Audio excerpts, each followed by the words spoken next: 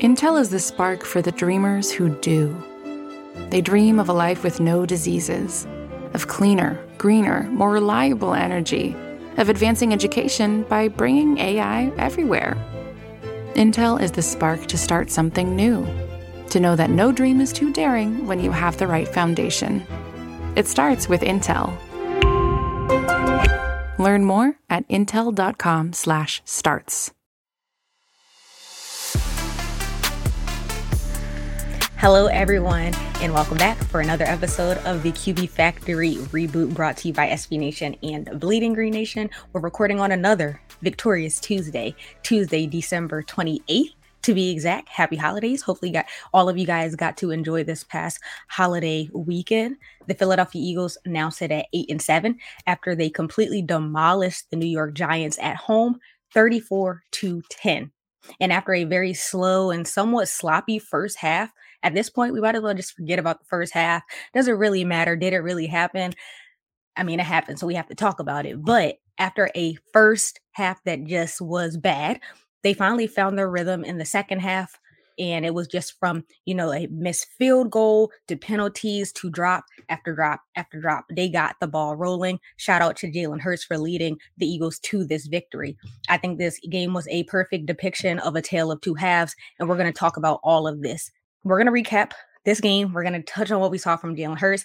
We saw Mike Glennon, who came in the second half. Yeah. We also saw Jake Fromm. So we're going to touch on what we saw from both of them. Not really much to say, and also we have some playoffs to talk about moving forward. Don't forget to rate, leave a written review, subscribe to our YouTube channel. It means so much to us, and follow us on social media at BGN_radio on Twitter and at Bleeding Green Insta on Instagram. But I am your host, Rachel Prevet, and I'm joined by the one and only QB expert, my favorite, the best co-host in the world, Mark Schofield. What's up, Mark? How are you doing? I'm doing well, Rachel. It's great to be with you. Hope you're having a wonderful holiday. I made the most of it with the family, which was super fun. I also got a wonderful, I was going to wear it today. You know how I've been wearing those like fictional jerseys? Mm-hmm. Well, my parents got me one. We exchanged gifts on Christmas Eve, and I opened it up, and I'm trying to figure it out because it's a Dolphins jersey.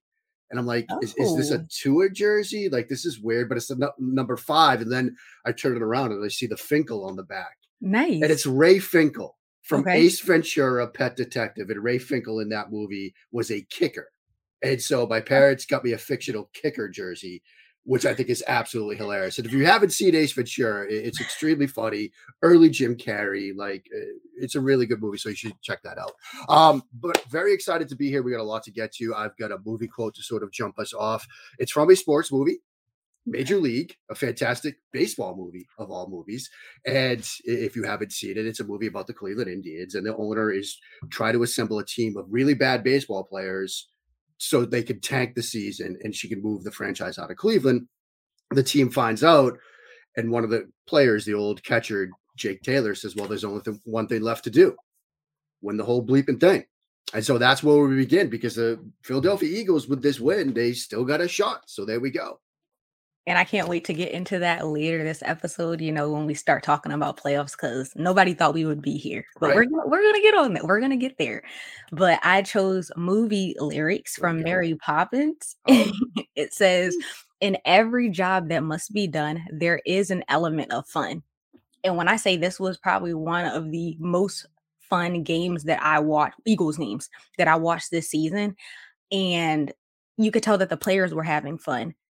The first half, of course, disregard the first half, but in the second half we got to see Lane Johnson score a touchdown, which was like a really big deal. Alex Singleton had he didn't deflect the ball, but he had the pick six and he ran it back for a touchdown. So it was just a lot that happened. You could just tell the team was having fun. Yeah. So that is why I chose that quote. No, that's perfect. And it was, again, like last week, right? It was a little tense at the beginning. It's they're losing 3-0. You had a really shaky start, right? Mm-hmm. Like you had the near interception that honestly, when it got thrown, you thought it was a pick, and it was Not a great play by Jalen Hurts. We could talk about that. Yeah, the near fumble that luckily they recovered. They couldn't get things going offensively. Yeah. But then, like you said, they sort of, a tale of two halves. They sort of clicked in the second half. Hurts made some big throws. He made some big throws in the second quarter too. So they were able to put it together, which is good. They got the win, which is huge. Now you got two divisional games. You're in the playoffs if they were to happen right now. And you've got an opportunity to lock down your playoff odds. I think their odds right now is 61%.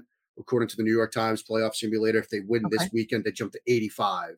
Okay. So it's basically like a massively huge game for them. Because if they get this win, you're almost assured a playoff berth. And then obviously if you beat Dallas, you're at 99%. And you can start looking around the league. What does Dallas have to play for in week 18? So who knows how that game goes. But it gives us something to talk about, something a little bit more enjoyable to talk about than, oh, dear God, the sky is falling. Like you mentioned, this is a huge deal because if we reflect on this season and how far the Birds have come with a, first time head coach and offensive coordinator, defensive coordinator, it's a rookie team for the most part. Yeah. And everybody ruled them out from the jump. They started off pretty slow in the season. They were 2-5 at one point, and then a complete 360. They're like on the brinks. Like as of right now, everybody keeps saying if the season was to end today, the Eagles would be in the playoffs. So that's a huge accomplishment for Nick Sirianni. I think he deserves credit because he is a first-time head coach. So the fact that he was able to make these adjustments mid-season and get his team on track, regardless of what people want to say about the division and these last 4 games and how they're easy wins, whatever, I don't care. The team still deserves credit and a round of applause because they completely shifted midway through the season. So absolutely. And you can only play who's on your schedule. I mean, it's not like the Eagles are saying, no, we're going to pick and choose who we want to play each week, right? You can only play what's in front of you. And so, schedules, division, whatever, it is what it is. These are the players, these are the teams that they're playing. I think Sirianni, like you said, deserves a tremendous amount of credit for the sort of mid-season adjustments. And I do think it's important to do 2 things in terms of looking back. One, if you would have said back in August when we were saying this is a bottom 5 roster, it's going to be a rebuilding year, that, post-Christmas, they're going to be in the playoffs and they're going to be in a position to like lock it down with 2 wins against, divisional opponents in the final 2 weeks of the season. I think Eagles fans would have taken that in a heartbeat. So there's that. And there's also, you remember, with respect to Sirianni specifically, some of the comments earlier this season, like he's talking about planting seeds and blooming flowers, and people, and even in his introductory press conference where he seemed a little bit nervous and people like, this is never going to work. The team bought in. Number one. And he also made the adjustments, like you said, a focus on the run game. We talked earlier when that happened, the shifted running on first and second down. It was a wild shift, but it seems to have worked. And so he deserves credit. This team deserves a ton of credit. Now, just because we're gassing them up and tossing bouquets right now, it doesn't mean they can throttle down over the next 2 weeks. You still got to win these games. Right. But they deserve a ton of credit for what's happened to this point. Oh, yeah. So, I mean, let's get into the fun stuff. Like, there's a lot to talk about. We're on the same page, so we got to start. I think we should start here. But first, Jalen Hurts completed 17 of 29 passes for 199 yards with 2 touchdowns and an interception. But in the first half, he finished 7 of 17, which was 41% for 94 yards. That was in the first half. So that just shows you, like, the big switch. I think the Eagles played, they scored like 31 unanswered points, which is just crazy. And I think this game was the depiction of who the Eagles are compared to the Giants. Of course, we can look back when they played the Giants the first time this season, but this game, I think, was a better showing. Like, the Eagles are definitely the better team. But let's talk about this play. I wanted to start on this particular play. You sent it to me as well. A couple of people mentioned us on Twitter about this play because Jalen Hurts was asked about it as well during the press conference. This was 2 minutes remaining in the first half. It was 3rd and goal. The 1-yard pass to Quez Watkins. And immediately when I was watching this game live, I was taking my notes. I was, list good plays, bad plays, like what I'm seeing from Jalen Hurts. And originally, if I'm being honest, I put this under bad. I put this under bad because I was like, oh, well, everybody's looking at Dallas Goedert. And, you're going to touch on that. But Jalen Hurts touched on this in his post-game conference. And when he was asked about, like, why didn't you, why did you miss Dallas Goedert, who was completely wide open? And I'm really glad that he explained this and broke this down, like how he reads his progressions, because he said in that play, I was coached to just go through it as progression, work the shallow to the running back coming, only throw versus a certain look. So he's explaining right then and there that Dallas Goedert wasn't even an option. But Yeah. let's get into that play. Yeah, I mean, and it's important to remember, and as much as I like playing Madden in my spare time, I was playing Madden last night with my son, and he was just destroying me. You don't get that view when you're on the field. Jalen Hurts doesn't have that sort of bird's eye view of things. And so quarterbacks have to start ruling things in or out pre-snap. And so that's where we sort of begin, right? He can only do so much over the course of the 10 seconds from when you're at the line of scrimmage to when you have to make a throw. You can only put your eyes in so many different places. And so you have to sort of put yourself in that mindset. Pre-snap, he expected what he calls 7 bracket. 7 bracket is a version of Nick Saban's quarters coverage. Now, people typically hear quarters coverage. That's 4 deep. That's cover 4. Well, Saban's terminology, and remember, Hurts was playing at Alabama. A lot of people have adopted sort of the Saban terminology. Cover 7 is what Nick Saban calls his man match cover 4 or quarters coverage, because you're basically playing still with the 4 deep defenders, but you're going to use man principles, or as Saban calls it, man eyes. So depending on how the routes distribute after the snap, you might pick up a receiver and just cover him. That might be your guy. You have to, quote, buy that route. And so it's basically you start with zone sort of alignment, but it may end up playing like it's man coverage. So that's a starting point. And what he's worried about is this. In this sort of Saban world, a lot of defensive coordinators have realized that if the first receiver, that outside receiver, in this case, Quez Watkins, who starts outside, if he is sort of short or shallow, if he runs a route that's shorter than 5 yards, or he runs, in this case, that shallow route, what's the inside receiver going to do? He's going to run that corner route. They're going to set up that smash concept because you're trying to get that outside defender, that cornerback, to see either squat down or maybe chase that shallow. And then you bring that inside receiver on that corner route. And now you've got that receiver working against a safety who's playing more inside leverage. That's going to be wide open for a touchdown. So to protect against that, you have adjustments and tags and calls and things like that, whether it's mod or bracket or whatever. Whereas that corner, you're going to see one go underneath or short or shallow. You're going to pass him off, and then you'll do what they call zone it off, which means you sort of drop deep into that quarter deep area of the field. And now, if they do indeed have that guy coming on that corner route, in this case, Goddard's 7 route, that corner route, you've got the corner in position, and the safety is still going to help it over the top. So you end up bracketing that. You're taking it away. And so when Hurts gets to the line of scrimmage, he sees their sort of cover 4 alignment. He's expecting, once he comes underneath, once they see Quez run underneath on the shallow, that backside corner is going to zone off, and the safety is going to sort of bracket that inside out, and Goddard's going to be double covered.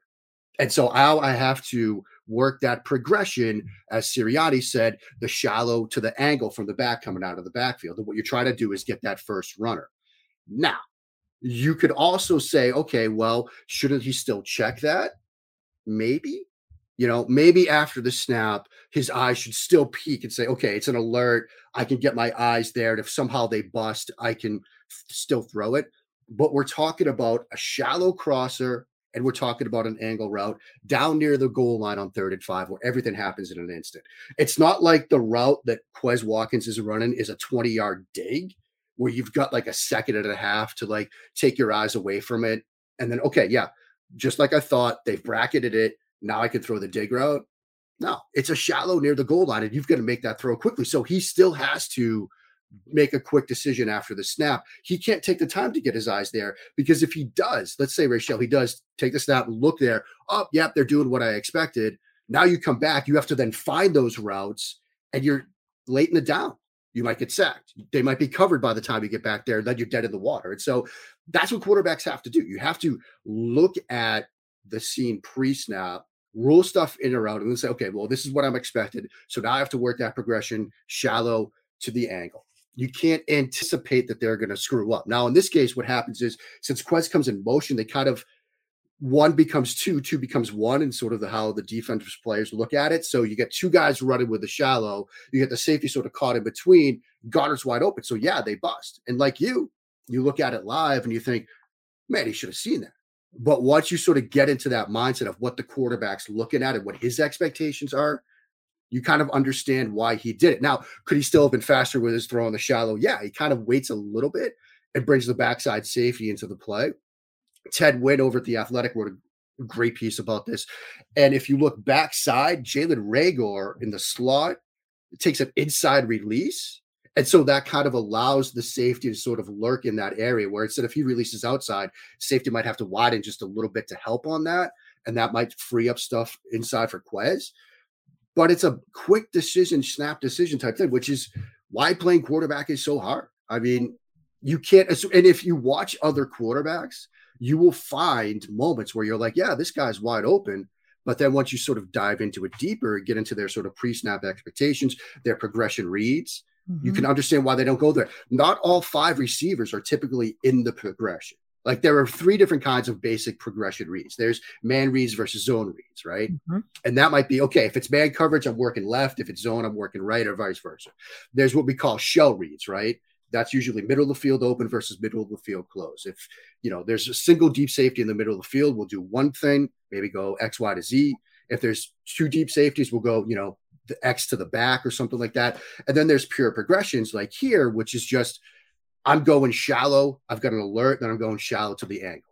And so just because there are 5 eligible receivers doesn't mean that the quarterback on a given play is going to be able to look at all 5 or even is taught to look at all 5. And so that's a lot of super nerdy stuff. All to make this basic point. Playing quarterback is super hard. Yes. If it were easy, I'd still be doing it. But I'm not still doing it because I was bad at it. Playing quarterback is super hard. And this is a great example of how hard it is. No, I think it's important that you have to touch on this. And shout out to Jeff McClain who asked the question. It was a great question. It was a great question. We got to see like how he thinks and how he breaks down like what's happening, how he's making his reads. When I say I probably had to watch this play at least 100 times, I was literally breaking it down. Shout out to Barry and Mike. We were talking about it last night. And another point you kind of touched on it is like the quickness.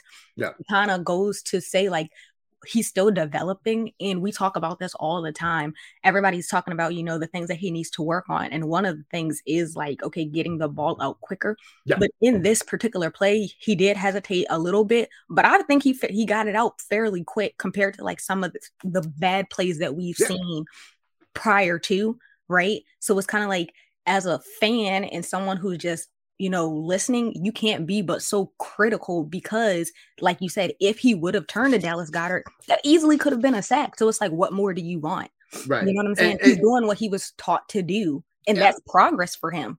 Yeah. And I know this all sounds extremely nitpicky, but it has to be. Because we're talking about a job where only 32 people on the planet are doing it, right? Yeah. Like, so we're trying to get, not just the top 1%, like the top 0.0001% of people on this planet doing this job. So when you get into that kind of numbers, you're going to make little nitty gritty things. But, this is an example of how hard it is to play the position, where the quarterback's mind and eyes are, and how, you're not like, to get back to the Madden point.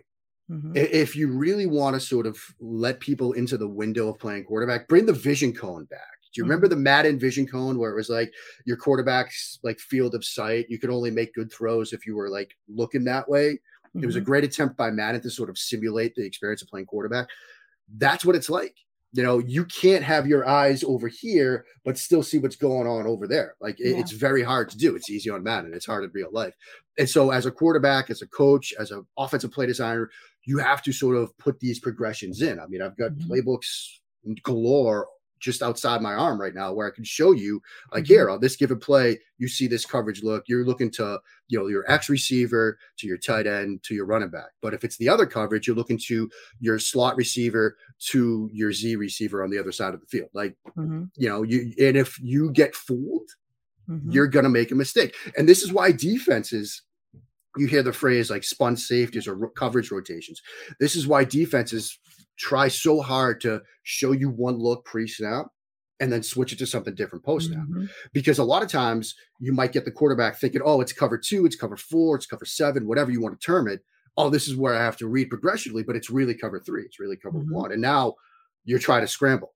Or when you've got routes that convert based on the coverage, you might not fool the quarterback, but you might fool the rookie wide receiver who thinks it's cover 2 and he's supposed to run a dig, but it's really cover 1 and he's supposed to run a C, but now he and the quarterback aren't on the same page. And so again, Football is complex. There's a lot of moving parts, and there's a chance that like a third of what I just said was wrong too. Like it's that hard. So yeah, I mean, it's very complex, and I'm sure I might have my defensive friends who are, my friends who are defensive coaches say, look, you get that all wrong about Saban. I read tons of books about Saban's coverages. I still don't get it. And I have the benefit of pause and rewind and all that stuff. But it comes back to another point, screenshot scouting. It's easy to take a snippet, a frame of a play and say, this is wrong. There's a lot of moving parts to it. And how you might see it might be completely different from the coaching staff and how they drew it up, like you don't know. You're kind of, that's the other thing. Like it's easy to say, oh, on a chalkboard, on a whiteboard, whatever, like these are what your reads are supposed to be. And 9 times out of 10, you might be right, but they might have in-game adjustments, weekly adjustments, like adjustments before the drive and say, look, they're playing this coverage different than we thought it was going to be. So we're going to adjust it, and we're going to tweak this concept. So your eyes now come to the shallow first, not just forget the alert, forget the corner route. Like it's not going to be there. They've been playing it differently all week. And then suddenly they bust. And the other thing is this, like you practice this route, right? And so your eyes, you expect to get one look and you expect to do it one way. And if things are a little bit different when it's coming to game time, that muscle memory is still kicked in. And so that's why it's sometimes hard. Like you practice something all week, you practice a route combination, a concept, whatever, and all week you're expecting to get this look from the defense. So that's what you're practicing it against. The defense does something a little bit different. And now you have to adjust in the moment with all of these moving parts. And I remind you, large grown men trying to put you in the hospital, like that's a lot. That's a lot. How would you respond? You know what I'm saying? I would turtle. I would curl up like a ball and I would say, please don't hurt me. Yes. Like, that's how I would respond. Me too. And so that's it. Like, again, it is so hard to play this position. It is so absurdly hard to play this sport. But like all the moving pieces, all the things that are going on, like you're talking about some of the best athletes on the planet doing things at like 15 to 20 miles per hour, like 300-pound men, like it's a lot that goes on a given play. And so, that was a whole lengthy discussion about how this is hard. It's a hard sport. It's a hard position. And so, it's easy to look at something like this play and say, oh man, he's just not it. Yeah. But there were reasons why his eyes weren't going there. Now, of course, there were still some other things that he could have done better in this game, like earlier in the game, like the near interception where he's got that little smash concept. Again, see, there's the smash that we were just talking about. He comes off of it, but then pulls the ball down instead of sort of get into the backside where he's got a pair of dig routes and eventually the back leaking out to the flat. Like he's done this before. We've seen him where, okay, my first two options aren't there. Now I'm going to set my feet and my hips and go backside. He's had moments like that where he hits that sort of backside dig. Here, he sort of drops the eyes in the ball and starts running around, and then you get into a little bit of trouble. And so, there are still those moments where it's like, that's more basic stuff where you'd expect him to keep improving. And he's gotten better at that over the course of the season. It's still not where you'd like it to be. Yeah. And it's also the sort of balance in between. He's a super athletic guy that, he could run around and make things happen, but you still want him to make some plays for the pocket. So there's other nitpicky stuff too. But this Goddard play, I think it's more, this is a hard position to play, friends. Yes, and he wasn't expected, and he said it. Shout out to McKinney because he wasn't expecting that. So there you go. Complexity. There it is. Yeah, there it is. Complexity. It's not an easy game, friends. That's all it is. Intel is the spark for the dreamers who do. Those with ambitious, out-of-reach ideas begging to become real solutions. They share a vision for how our world and our lives can thrive when bold thinking meets strong silicon. They dream of a life with no diseases, of cleaner, greener, more reliable energy through the power of supercomputing. They dream of trust and privacy for all, of advancing and expanding education by bringing AI everywhere. Intel is the spark to start something new, to build something better, to know that no dream is too daring when you have the right foundation. It starts with Intel. Learn more at intel.com/starts. With threats to our nation waiting around every corner, adaptability is more important than ever. When conditions change without notice, quick strategic thinking is crucial. And with obstacles consistently impending, determination is essential in overcoming them. It's this willingness, decisiveness, and resilience that sets Marines apart. With our fighting spirit, we don't just fight battles, we win them. Marines are the constant our nation counts on to fight the unknown. And through adaptable problem solving, we do just that. Learn more at marines.com. But I mean, there was a lot more good from this game. But a question I did have for you, because you're saying we're getting closer, we're inching closer towards the playoffs with these performances where it's like time after time after time we see the slow start and then they bounce back in the second half. Is it possible to like go far in the playoffs if this is like clearly like a recurring thing? Yeah, it's hard to start slow in a playoff game and still win. Yeah. Like that's difficult because when you start thinking about who you might play in the playoffs, like you get a team like the Rams that can get up on you like 14-0 in the blink of an eye, or a team like, if you see Dallas or Tampa Bay in the first round, like, that's going to be tough. I mean, as it stands right now, you're going to see one of the best teams in the league because they're at the 7 spot. Yep. And so you're going to get the 2 seed. That's not going to be an easy game. No. If it stands right now, they'd get Dallas. Yep. And we just saw on Sunday night what Dallas's offense can do. We've seen what their defense can do over the course of the season. We've seen what this defense has done to Hurts early in the year. Now they'll get Dallas in week 18. So if you start slow and suddenly it's 14-0, a lot of what Philadelphia would want to do is kind of out the window because, they do want to rely on the ground game. They do want to run the football. But when you're down 14-0, midway through the first quarter, you kind of got to throw the game plan out the window. You could try to stick with that, but you might be down 21-0 or 21-3 before you know it. And so they have to clean up these slow starts. Now, it was interesting that they came out throwing against New York. I was kind of surprised by that. I thought, look, what we've seen from them recently, they would run the football early. Maybe they were trying to get Hurts into the flow of the game. Maybe they saw something on film that they wanted to do. But I think, look, you got to avoid slow starts because if you have a slow start against Dallas or the Rams or the Bucs in a wild card game, you might be in trouble.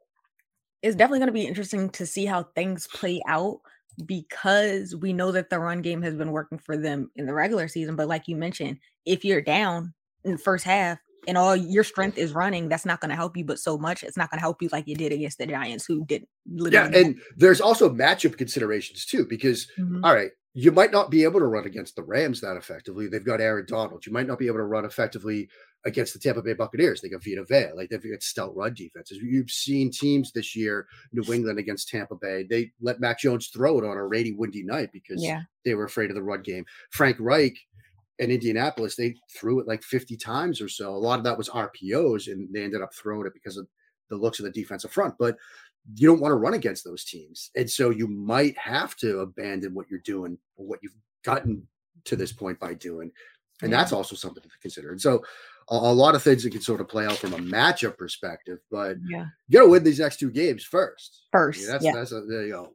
One game at a time. I mean, it's easy for us to look ahead, but I won't have, Jonathan Allen and Daron Payne, who fought each other on the weekend, coming after me this week, and so it's easy for me to look ahead. But, but Nick Sirianni can't. No, so we spent a lot of time on that. So I guess we got to move a little bit further ahead. I mean, I didn't think there was too much to say about. No, there's nothing to say. Mike Glennon, literally, what is there to say? They're bad. I have a good friend who is a Giants fan, and he sent me a DM at like 2:30 that afternoon. It was like early maybe more like 3 o'clock. It was like in the second half. And he's like, you can turn this game off. It's a waste of your talents. But if you really want to impress me, show me 3 throws from Jake Fromm on Twitter tomorrow. And I was like, no, I can't. Did you do it? I'm about to say, did you do it? No. Although I will say a couple of weeks ago, I did do the Mac Jones all 3 throws when he played Buffalo. And it only had the 3 passes, but I could have 5 3 throws from Jake Fromm or Mike Glennon combined. It was bad. It was bad. Okay. We learned this week, Rachel, that Dave Gettleman is probably going to retire or step aside or whatever as the general manager. They're going to promote from within, and then they're going to give Daniel Jones another shot at this. I'm going to ask you to be Joe Judge. Do you really give Daniel Jones another shot at this? Do you draft a quarterback? Like, what does Rachel do if she's suddenly the head coach of the New York Giants. And what do you do about the quarterback position? I think the whole franchise has to take a shift.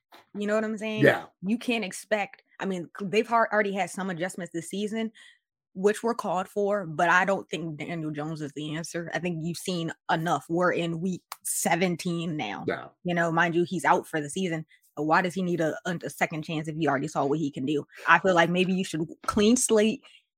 Y'all need to be on a rebuild mode.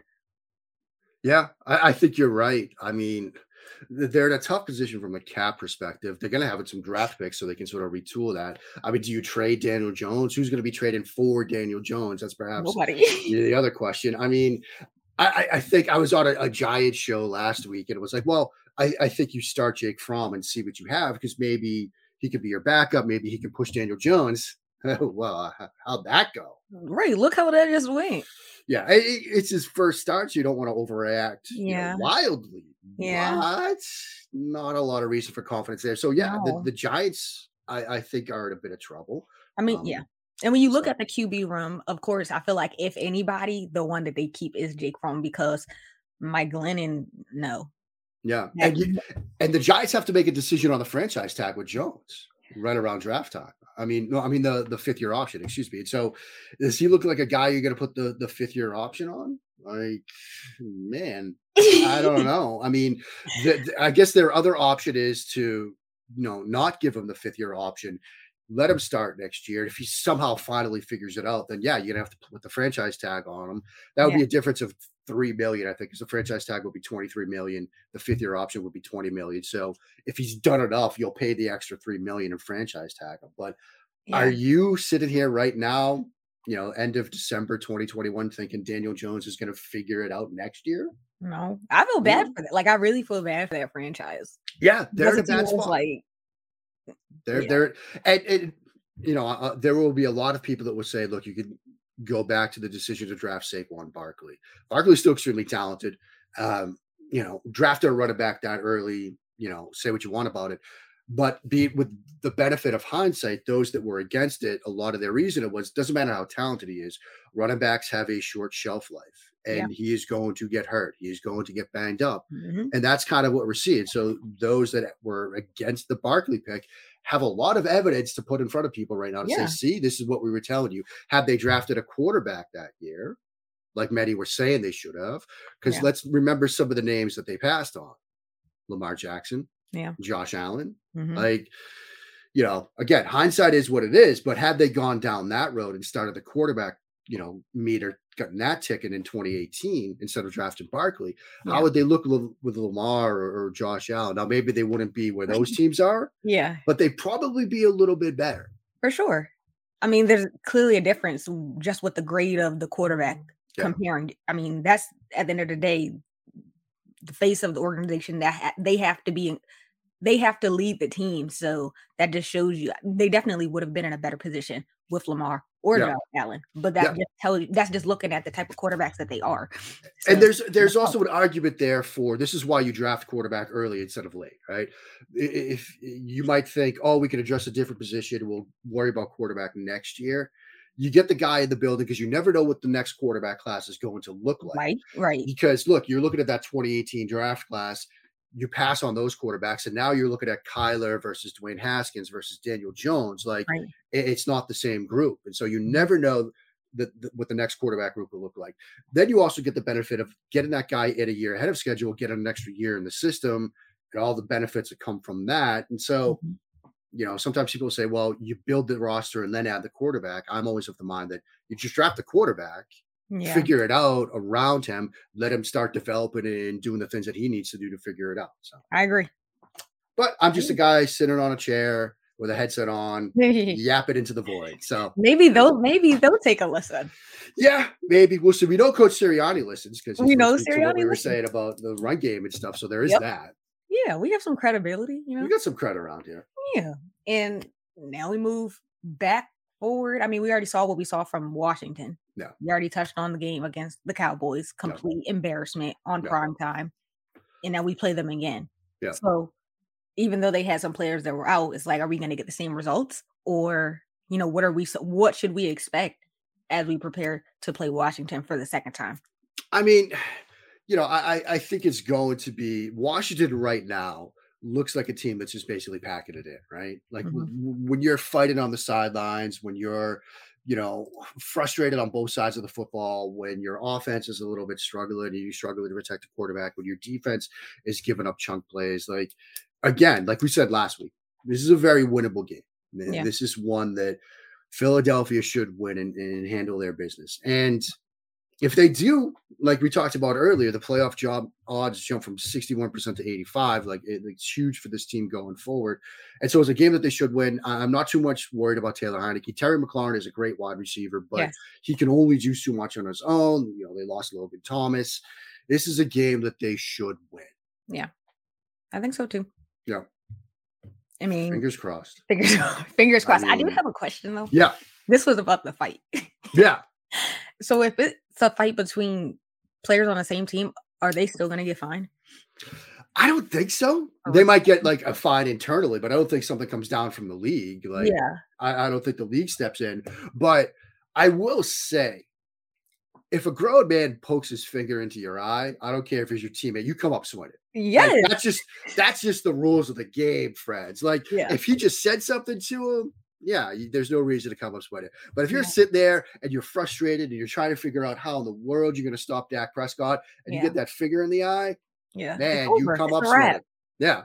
And he's lucky that did not connect. Yes. That was thrown with some intent behind it. It just looked bad. It just looked really, really bad for the team, and they were already getting blown out. So it was just like, I mean, look, we're both sort of in the DC area. We know what this town is like. It is a Washington football team town. Like, this is not a sports town. It's not a Caps town. There are Caps fans. It's not a Nats town. They won the World Series recently. No, this is a football team town. And there are football team fans that are embarrassed right now. And we all know about Snyder and all that stuff with Washington and this franchise. The benches. The heated benches, which, of course, made it just a meme-worthy moment because it's like, the benches are heated, sure. And we know what's going on with the Snyder, the investigation, the sexual harassment, and all of that. There's a lot going on here. This franchise is bad. You talk to any Washington fan, they will tell you they want Snyder gone. Yep. I get it. It's a team in absolute dysfunction right now. I saw a news report. It was like the local Channel 8 on Sunday night. They had their beat reporter down there, and he was talking about how this was supposed to be a culture change under Ron Rivera. He can only do so much. Yeah.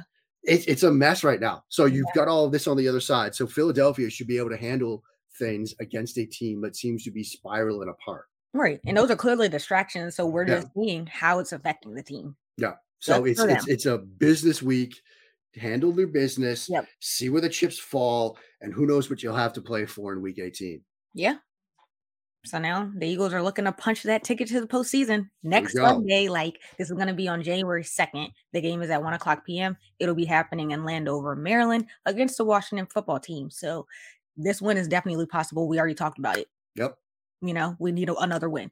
So don't forget to rate, review, subscribe to our YouTube channel, follow us on social, and we will be back next week to talk, hopefully, some more positive Eagles ball. So do you have any last words, Mark? Playoffs? We're talking about playoffs? There we go. And I will see everybody. We'll see everybody in the new year. May you all have a merry New Year's Eve. Remember, New Year's Eve, again, marathon, not a sprint. Remember to hydrate, friends. For those that have watched like me, I will be home in pajamas by 8 p.m. So 8 a.m. I haven't seen an 8 a.m. after a night out in a long time, friends. But stay safe, be well, and go Birds.